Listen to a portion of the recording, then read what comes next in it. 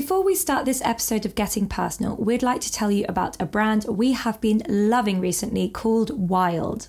Wild is a super exciting company that produce natural deodorants, and they are all about sustainability, which we are honestly so here for, and we're obsessed. They have a fully sustainable design, and the deodorants come in a reusable case that you can refill really easily with biodegradable deodorant refills. Not only is this aluminium and paraben free, which we think is really important, but honestly it actually works and it allows you to go about your day feeling really fresh and really confident, and we just love that. I've tried out some natural deodorants, but they came in tins and you had to apply them with your fingers, and that was just a mess. But Wild's gorgeous cases come in a variety of colours, including coral, like we have, which conveniently matches our signature podcast colour scheme, and you can even get them customised with your name on the lid. What Wild scent are you using at the moment, Daphne? I have actually tried, I think, most of the scents, if not all of them by now, but I think my favourite and the one I'm currently using is the Orange Zest, which is so nice, so fresh, and just smells incredible. I've got fresh cotton and sea salt on the go. And even by the end of the day, I do still feel fresh, despite being on my feet all day in the humidity of Hong Kong. One of the other things I also love about Wild is just how easy and convenient it is. Rather than having to run to the shops every time you run out of deodorant, you can set up a subscription on their website, which delivers refills straight through the letterbox whenever you start running low. Go Wild today and get yourself this natural, refillable deodorant that genuinely works. You can order by going to wearewild.com and you'll get 20% off your first order when you use the code PERSONAL at checkout. That's wearewild.com and code PERSONAL at checkout for 20% off. Enjoy. Oh, I'm a June baby. I'm not that young. Oh, you're young for the year. I'm young for the year. But it's quite nice. I still think in school years at the age of 25, I'm like, oh, you're the year below me. Or like, you're my do year. that, being like, oh yeah, well, she's like 2 years below me. And it's like, why are we thinking in that way? Hello and welcome back to what is our third season of Getting Personal. And our first guest for this new season is Emma Johnson, also known as Emma's Rectangle on YouTube and Instagram. Emma is a YouTuber and a social media influencer who started out online over 10 years ago. We are huge fans of Emma's just because her channel is so relatable, and the kind of relationship that she has built with her audience is so cool and so open and honest and just very real as well. And we were also super excited that Emma actually vlogged in one of her most recent videos, which you can find on her channel, about our interview. So go check that out as well. I've actually already been in one of her vlogs. Back in 2014, when she was just starting out, I went to her 18th birthday party and she filmed us in the girls' toilet. Wow, you're just so cool. I'm just so honoured to be your friend. Yes, I am. You are so lucky to know me. Okay, let's bring Emma in.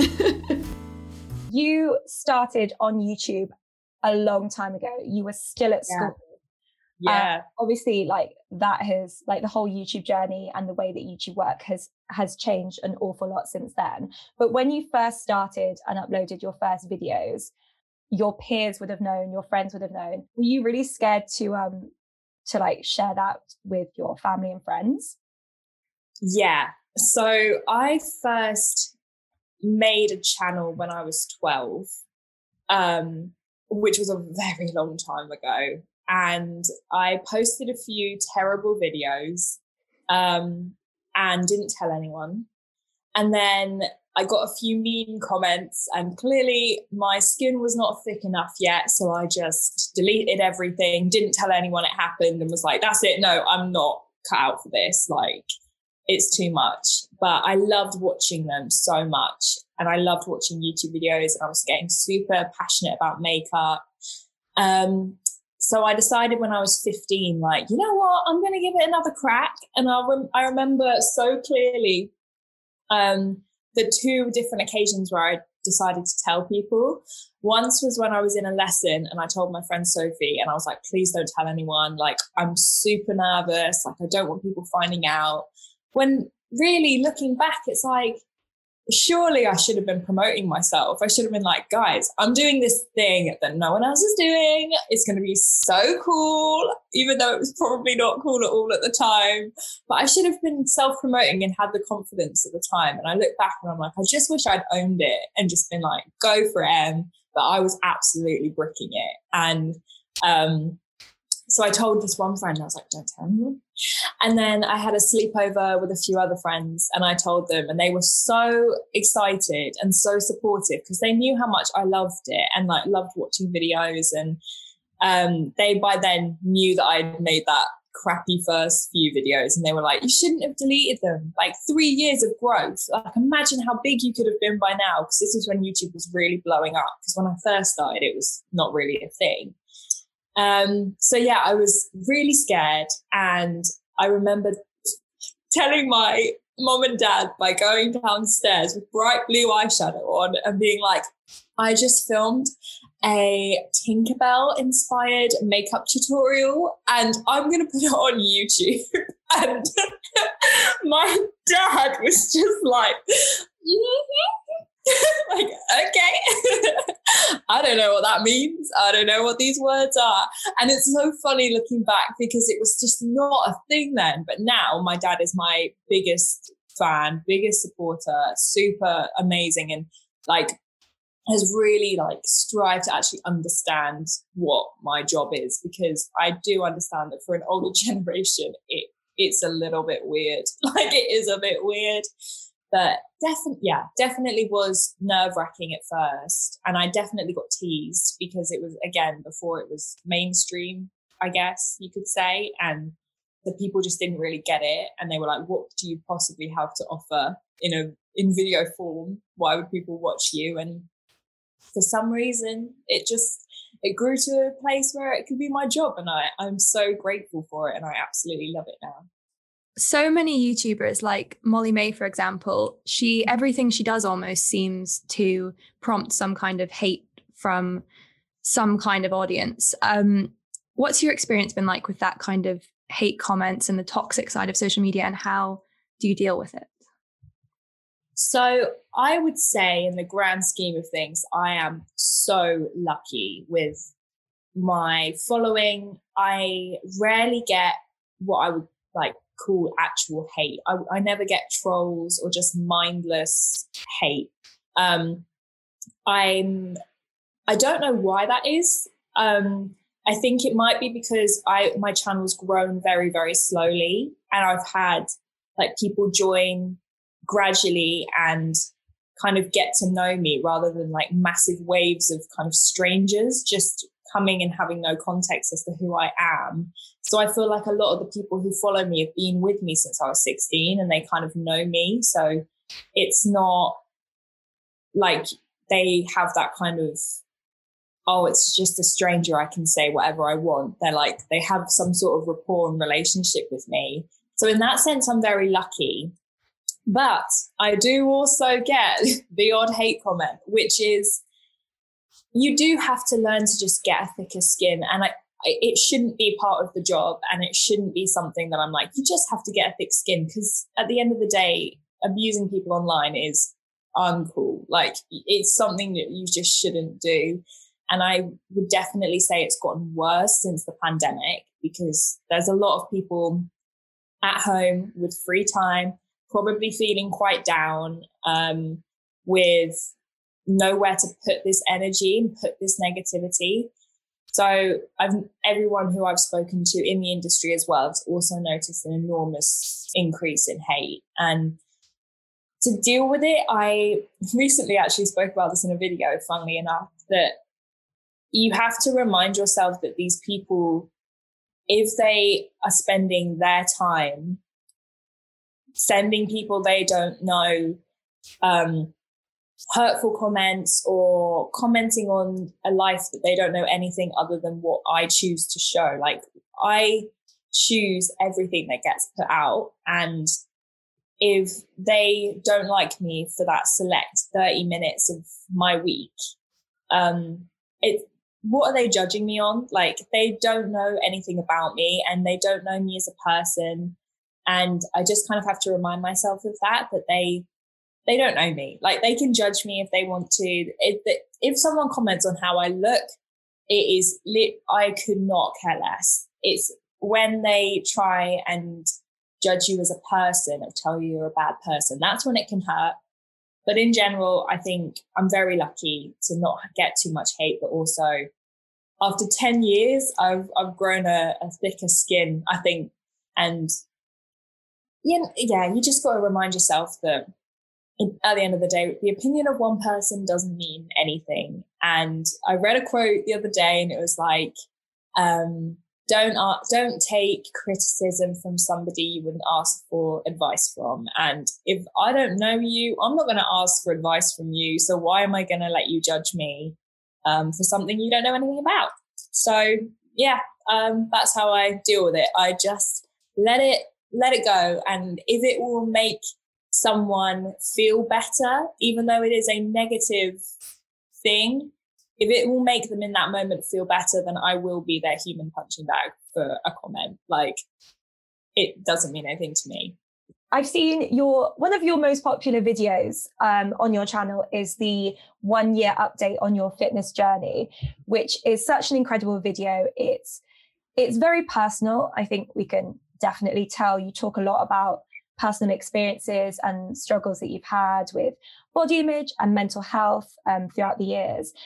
Do you mind talking us through your decision to actually put something so personal and like so close to your heart out for everyone to see? And like over 1 million people have seen it now.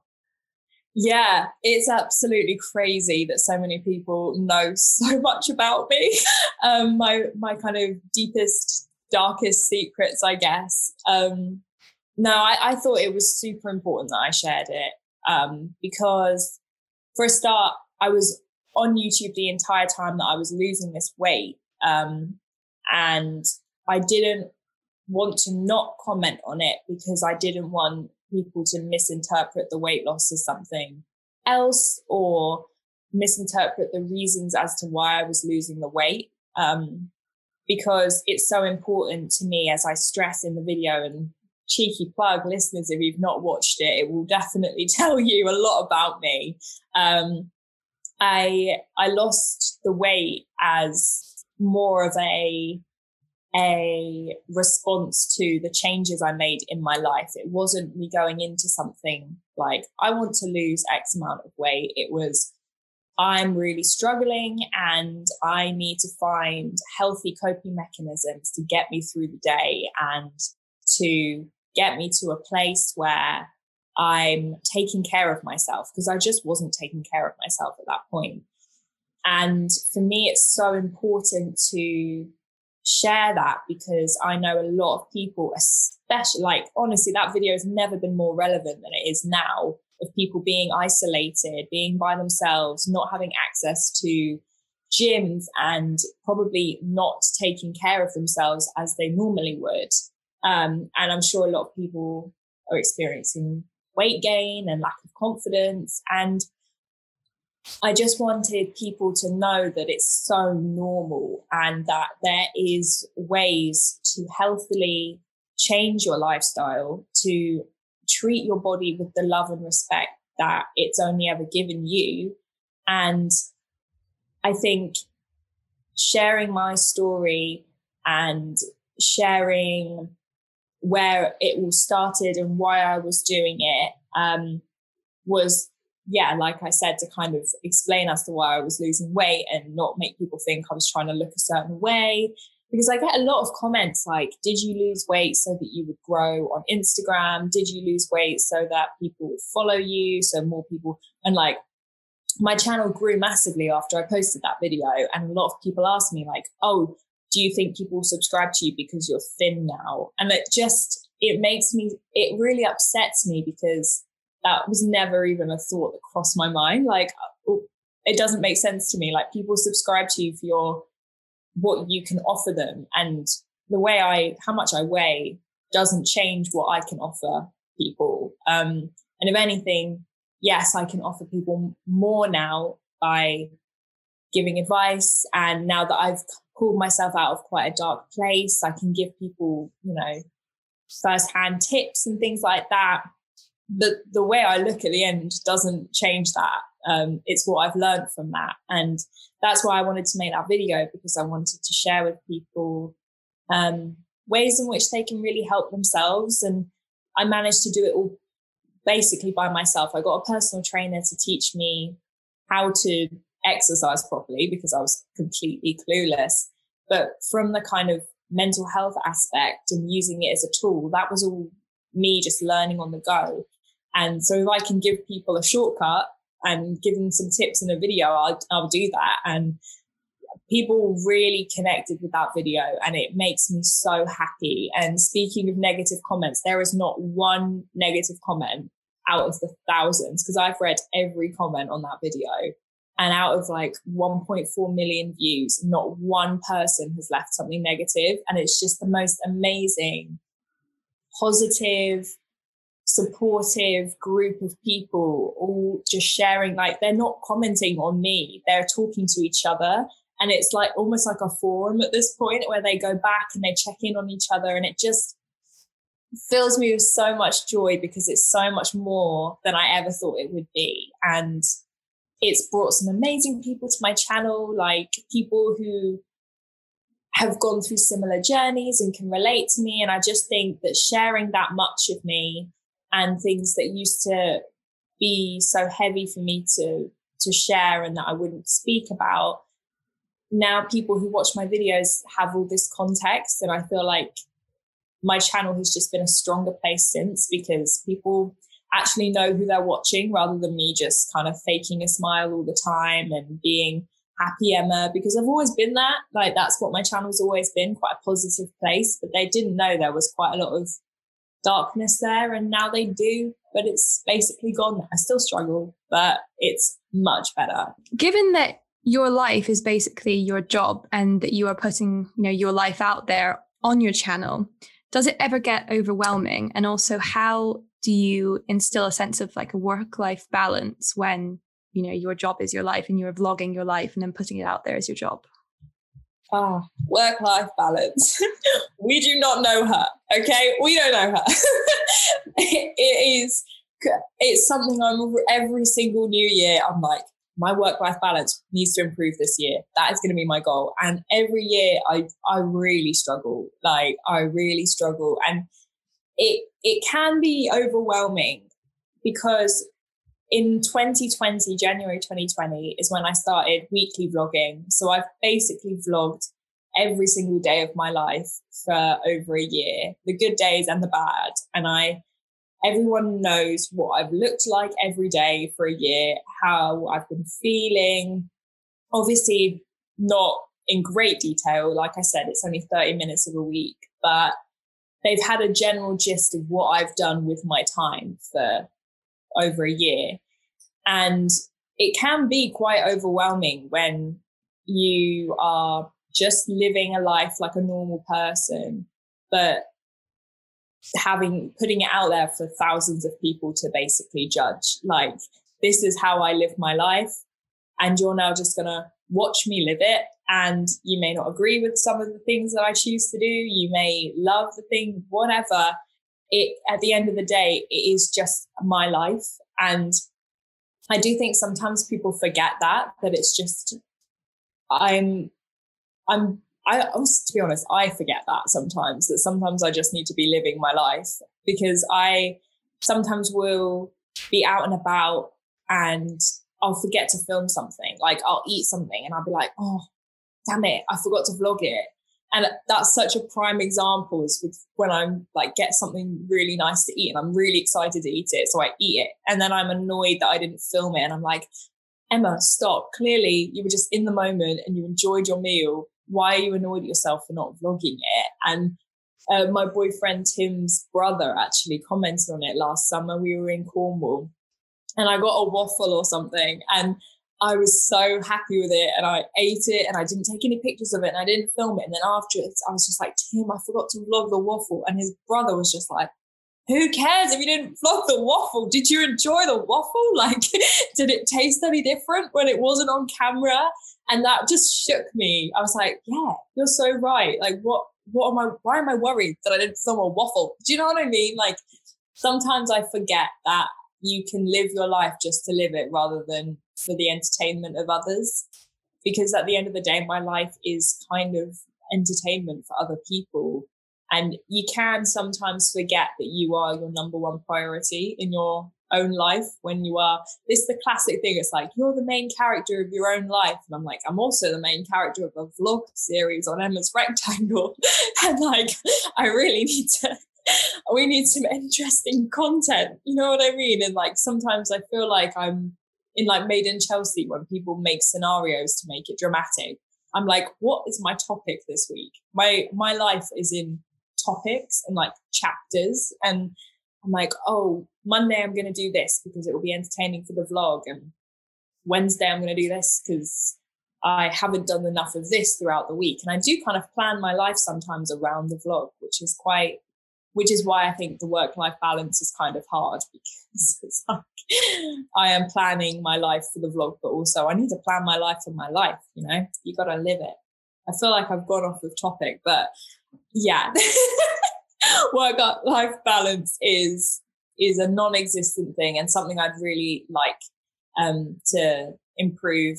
And having an office in my house is quite helpful. Whereas when I lived with my dad, I just filmed in my bedroom and then I would go to bed and edit in my bed and then film in front of my bed. And I just never left that room. Whereas having the office, I can just close the door at the end of the day, leave all my cameras in here and just kind of switch off. But I will still be vlogging. The vlog never stops. So that's where the line gets blurred. How did you come up with content ideas during quarantine or during lockdowns? Like, how do you think of interesting things to do during the week? Because surely they're like, what do you do? Oh God, I desperately clutched at straws, to be honest. Lockdown has been a challenge. Sometimes I get comments like, Emma, your vlogs have gotten so boring. And I'm like, okay, mate, riddle me this, okay? I give you a camera for a week of lockdown and I'd like you to entertain me for a week. Let's see what you produce, okay? I'd love to see it, because it is so hard to find interesting things to do when I'm in the same position as absolutely everyone. People are bored. I'm bored. Everyone is bored at this point. We've been in this thing for a year. Everyone has done everything and people have taken up new hobbies and it's amazing. I haven't, okay? I haven't really had the time, which is so ridiculous because we've been at home, but my job hasn't changed. My life has I'm so blessed that my life really hasn't been hugely affected. The only thing that's changed is the external world for me, which is the stuff I would vlog. So for me, like it's just, I did a lot of baking. I love baking. People love to watch people bake. That was always a winner. Lots of workouts. People like to watch me work out for some reason, watch me get sweaty. I mean, but at the end of the day, like, I just vlog the normal. And I think people quite like that. I think people like seeing familiarity and seeing that other people are living their lives very, very normally. Even though apparently it's worthy of vlogging and worthy of documenting, it is really not that different to anybody else's. The only thing that's different is that it's all on camera. And that's so, I think, comforting to a lot of people that everyone's in the same boat. And I think that's why vlogs have been so successful this year. So many people have switched from making like beauty videos to just making vlogs because people like watching. We're all voyeurs at the end of the day. We love watching other people and seeing what other people are doing. So how I found content, I've just lived my life and tried to entertain people as much as possible. But honestly, when it comes to interesting things, I haven't really been that successful. Well, you've really entertained me with your Instagram reels. Oh my God. If our listeners have not watched them, go find Emma's Rectangle on Instagram and watch the What I Would Wear If I Were Your Teacher reel. Because I go back and rewatch them because they're just brilliant, because I am a teacher, and the primary school one is my favorite, like the rainbow sweater, all of that. And I think you did say on your story somewhere that like this is the most fun you've had like in your job in a really long time. Yeah, it's so different. And I was a drama kid growing up. Like I loved acting. I was in all the plays, and that was my hobby when I was younger. I've done drama lessons since I was 7, and I just stopped all of that when I was, I don't know, how old would I have been? I think the last time I acted was when I was 18, maybe 19. And I always feel like there's like a part of that I really miss. So when Reels started being really big and TikTok started blowing up, because I'm not on TikTok, like I'm not down with the kids, okay? I'm not on TikTok. I'm an Instagram girl. And I was seeing all these people making these Reels, and I was just like, what can I offer? Like, I feel like everything's been done, and I just don't know where I sit. Like, do I make makeup content? Do I make fashion content? Like, I didn't have a niche, and I didn't really know where I wanted to go with it. And then I saw someone do the If I Was Your Teacher challenge, and I was like, that looks really fun. I'll just do one, see how it goes. Guys, they've got like millions of views. I don't know where these people are coming from and why people want to see me standing talking to no one. It's all teachers. It's all teachers that want outfit inspo. Yeah, it is. I actually think it is. I get comments and messages from teachers like, you're giving me genuine outfit inspiration. And I'm like, that was not the goal. Like, this isn't actually meant to be helping teachers. It was kind of just for fun. And there's always like a combination of what I would actually wear if I was a teacher. So I reckon I'd be I'd put a little bit of effort in if I was a teacher, try and get their attention, you know. But also it's a bit of like a stereotype on top of just trying to make some nice outfits. Like, it wasn't really, I didn't really know what they were going to be. I just did it for fun. And I think it comes across so clearly how much I'm enjoying them, because they are really fun to make and really fun to edit. And I get to use that acting that I never get to use anymore. I can't call it good acting, but it's fun. And people always ask me, like, what are you saying? Like, are you actually speaking? I'm not. I'm literally silently just moving my mouth, like pretending to say things. And I had a really funny idea the other day, like, I'm going to post a reel without the music and just of me, like, silently with the odd whisper, and just see what people do. Like, oh yeah, like, this won't come across well on the podcast because obviously it is all sound based. But just imagine me silently lip syncing things that teachers would say. You'll get all these comments being like, you forgot the music, Emma. Emma, where's the music? Yeah, I'll be like, that is not the point. Everyone knows the song by now. It's the same song every time. But yeah, it's just so nice to do something different and be able to be creative in a different way. Because creativity is, at the end of the day, why I love my job. I get to play and try new things all the time. And I think YouTube has always been seen as my primary job, but I've really been loving Instagram and putting so much love into it recently. And it's just so nice to do something different and have a change, especially when you've been in the same job for 10 years. And I think people forget that. Like, I've been doing this for a long time, and it is just a career. It's the same job for a long period of time. And it evolves with me. The topics evolve with me, because it is just, it's about me. My channel is a representation of me and what I enjoy. So obviously that is going to evolve massively over the years, because if I'm the same as how I am 10 years ago, we got bigger problems than I don't know, teacher reels. Like I need to be changing. So yeah, it's just nice to be able to play. It just feels like playing, and that's why I love it so much. Do you ever get like this sense of fear? You've been doing this for a really long time and it's obviously been very successful.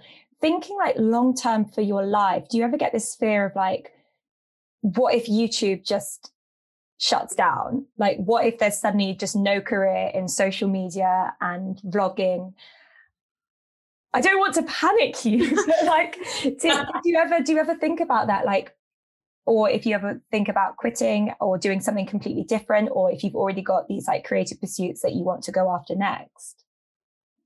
I have thought about that so many times. I think every online creator has thought, what's next? What happens if, worst case scenarios? And I think that's very normal. I think in any freelance job, I think people always have that fear of you're riding on yourself. You are, you know, if you don't get work, you don't get work, and it's on you. And I think a lot of people feel that. And I think a lot of people have felt that this year, especially, you know, in creative industries, like what do we do now? And these are like unprecedented times. Like no one would have thought that this would happen. So I've been feeling that way about my job for my entire life. Since I started this job, I've been like, what happens if people just suddenly stop watching videos? What happens if YouTube goes down? What happens if I just become irrelevant and no one cares anymore? Which is the hardest truth and the hardest pill to swallow. Like that could happen. People just may stop caring about your life. And I have always worried about that. And people always ask me this question, like, what are you going to do if YouTube stops? And I'm always like, I have no idea what I would do if YouTube disappeared tomorrow. I have other passions and other joys and things that I love to do that I think I could make a career out of. And people are like, what would you be doing if you weren't on social media? And I was like, you know, breathing. I'd be doing that pretty well. And because I started this so long ago that I never really had a time I didn't go to university. I scraped through my A-levels because I was already making videos and was already planning on trying to go full time with it. And so I never really built that backup plan. So I don't know what I'd be doing if it wasn't here. But on a positive note, I do plan hopefully on doing some things that are external to social media, other avenues. And I think as a self-employed person, having different streams of income is very important anyway.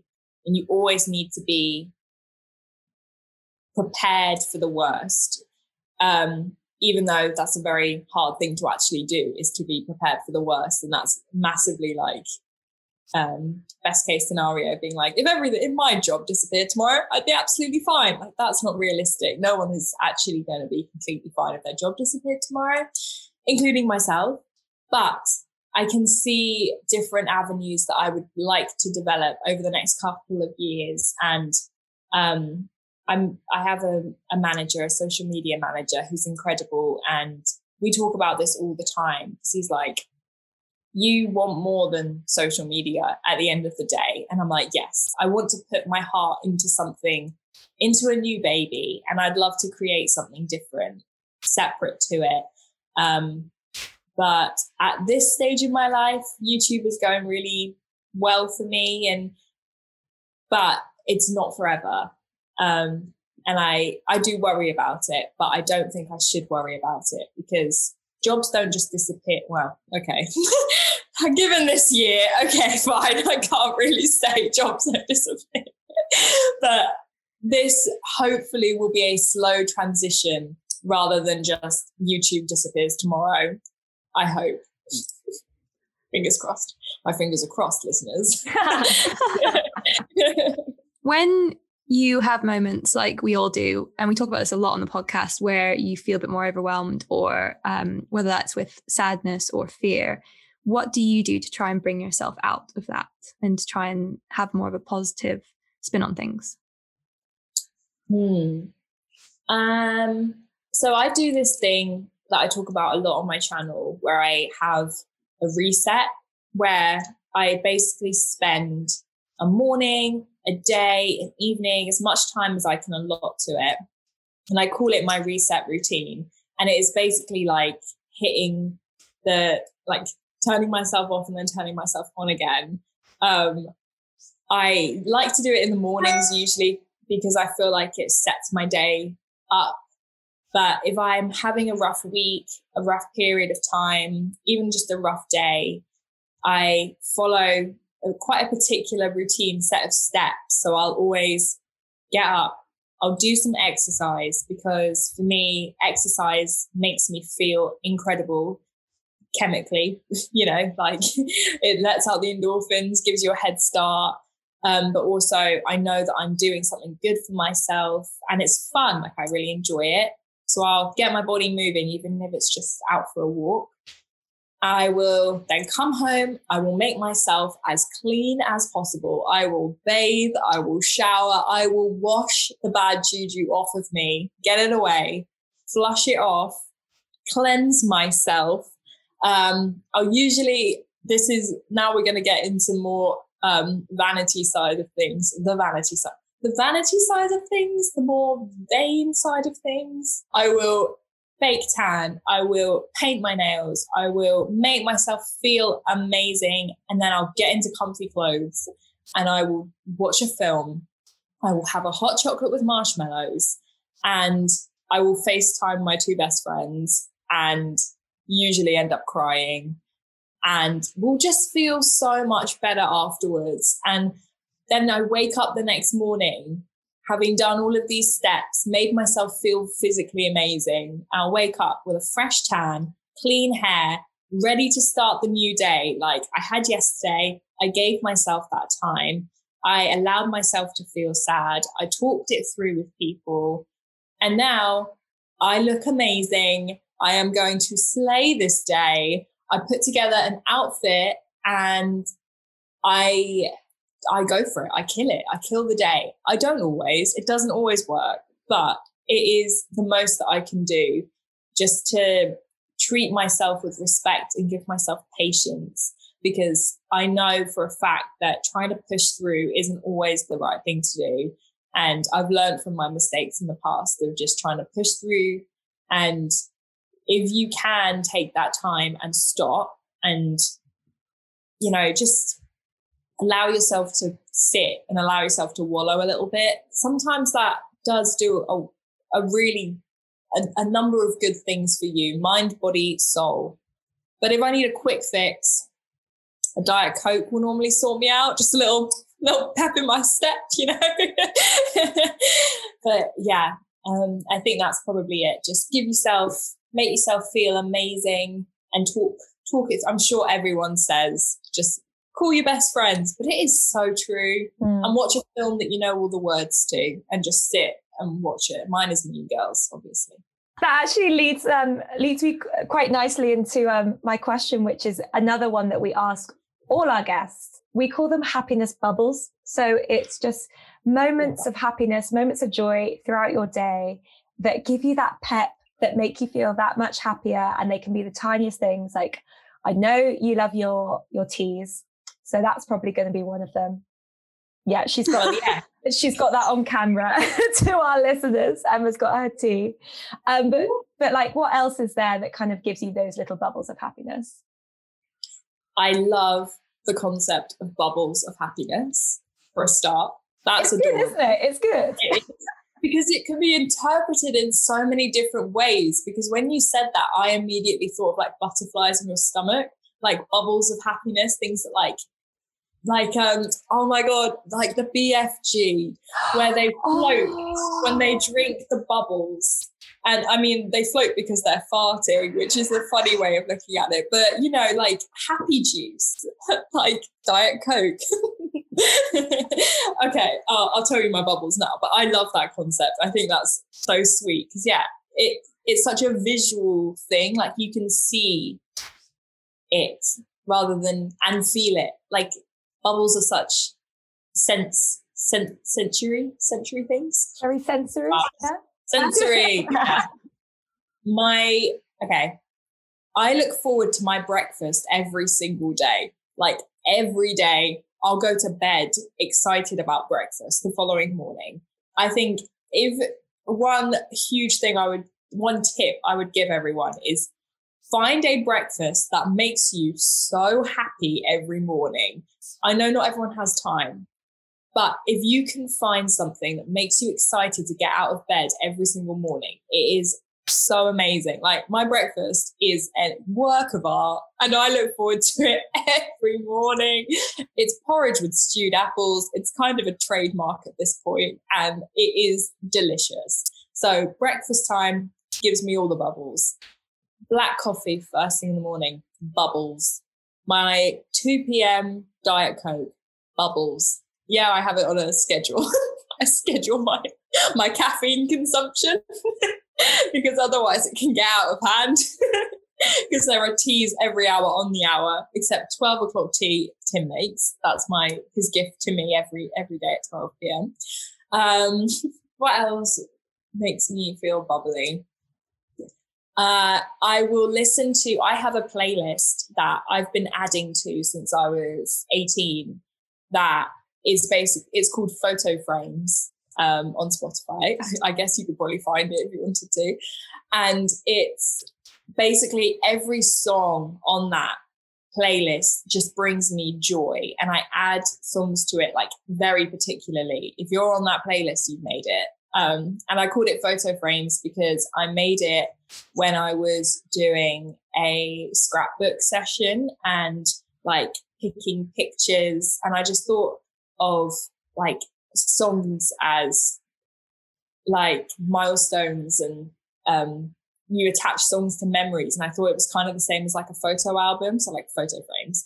So that playlist makes me so happy because whenever I add a song to it, it's probably attached to a happy memory. And every song I listen to on it makes me happy. And I listen to that basically is the only playlist I listen to ever. I've been listening to the same like 70 songs for about 5 years, but it makes me happy every day. And I recommend it, just a happiness playlist. And another thing that brings me joy is, I have ice cream every night, every single night before bed. The Oppo salted caramel ice cream is my pre-bed meal and I look forward to it every single night. I end my day on something I look forward to and I start my day with something I look forward to. And I think that's a great way to keep the joy cyclical. Just keep it going, guys. We can do this. Yeah, I'd say those are my biggest bubbles. I have one more. Every morning, Tim and I do yoga together. And it varies from like 20 minutes to sometimes like an hour long. But every single time at the end of yoga, we have our post-yoga hug and we just hug on the yoga mats and we just stop and we just have a cuddle.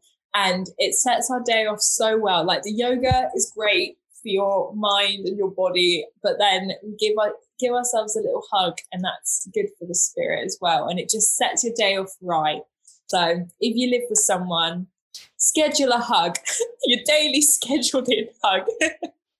Oh, that's you crying? No, but that has made me feel quite teary because I know like, I had a bit of like an emotional breakdown the other night, and my mum gave me a hug, and I don't know why but like she probably like I was a bit like I was a 5-year-old, like gave me a proper cuddle, and I was like, okay, I feel better now, thank you. Hugs, amazing thing. I think that's something that this year we have learned to appreciate so much more. Because like I said, we started this podcast and I think one of the first things I said was, I'm a hugger. I'm so tactile, and I hug anyone and everyone, even if, you know, when you first meet someone and you don't know, is this a hug situation, a handshake? I will always go in for the hug, and they may not be expecting it, but they're about to get a hug laid on them, and they're going to enjoy every second of it.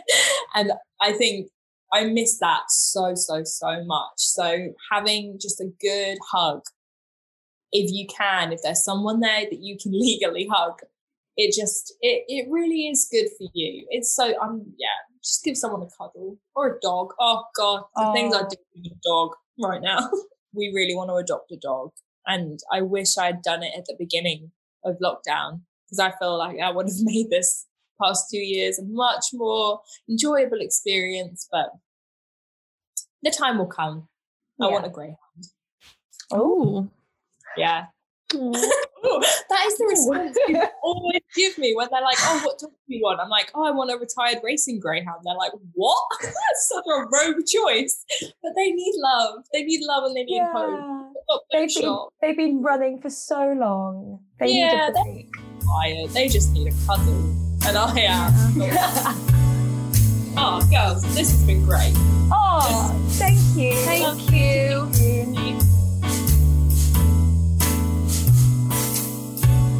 Thanks for listening to Getting Personal.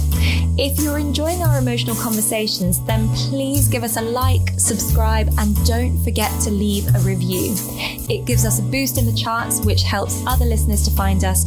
And most importantly, it's one of our happy little bubbles when we read what you've written. So leave us some stars.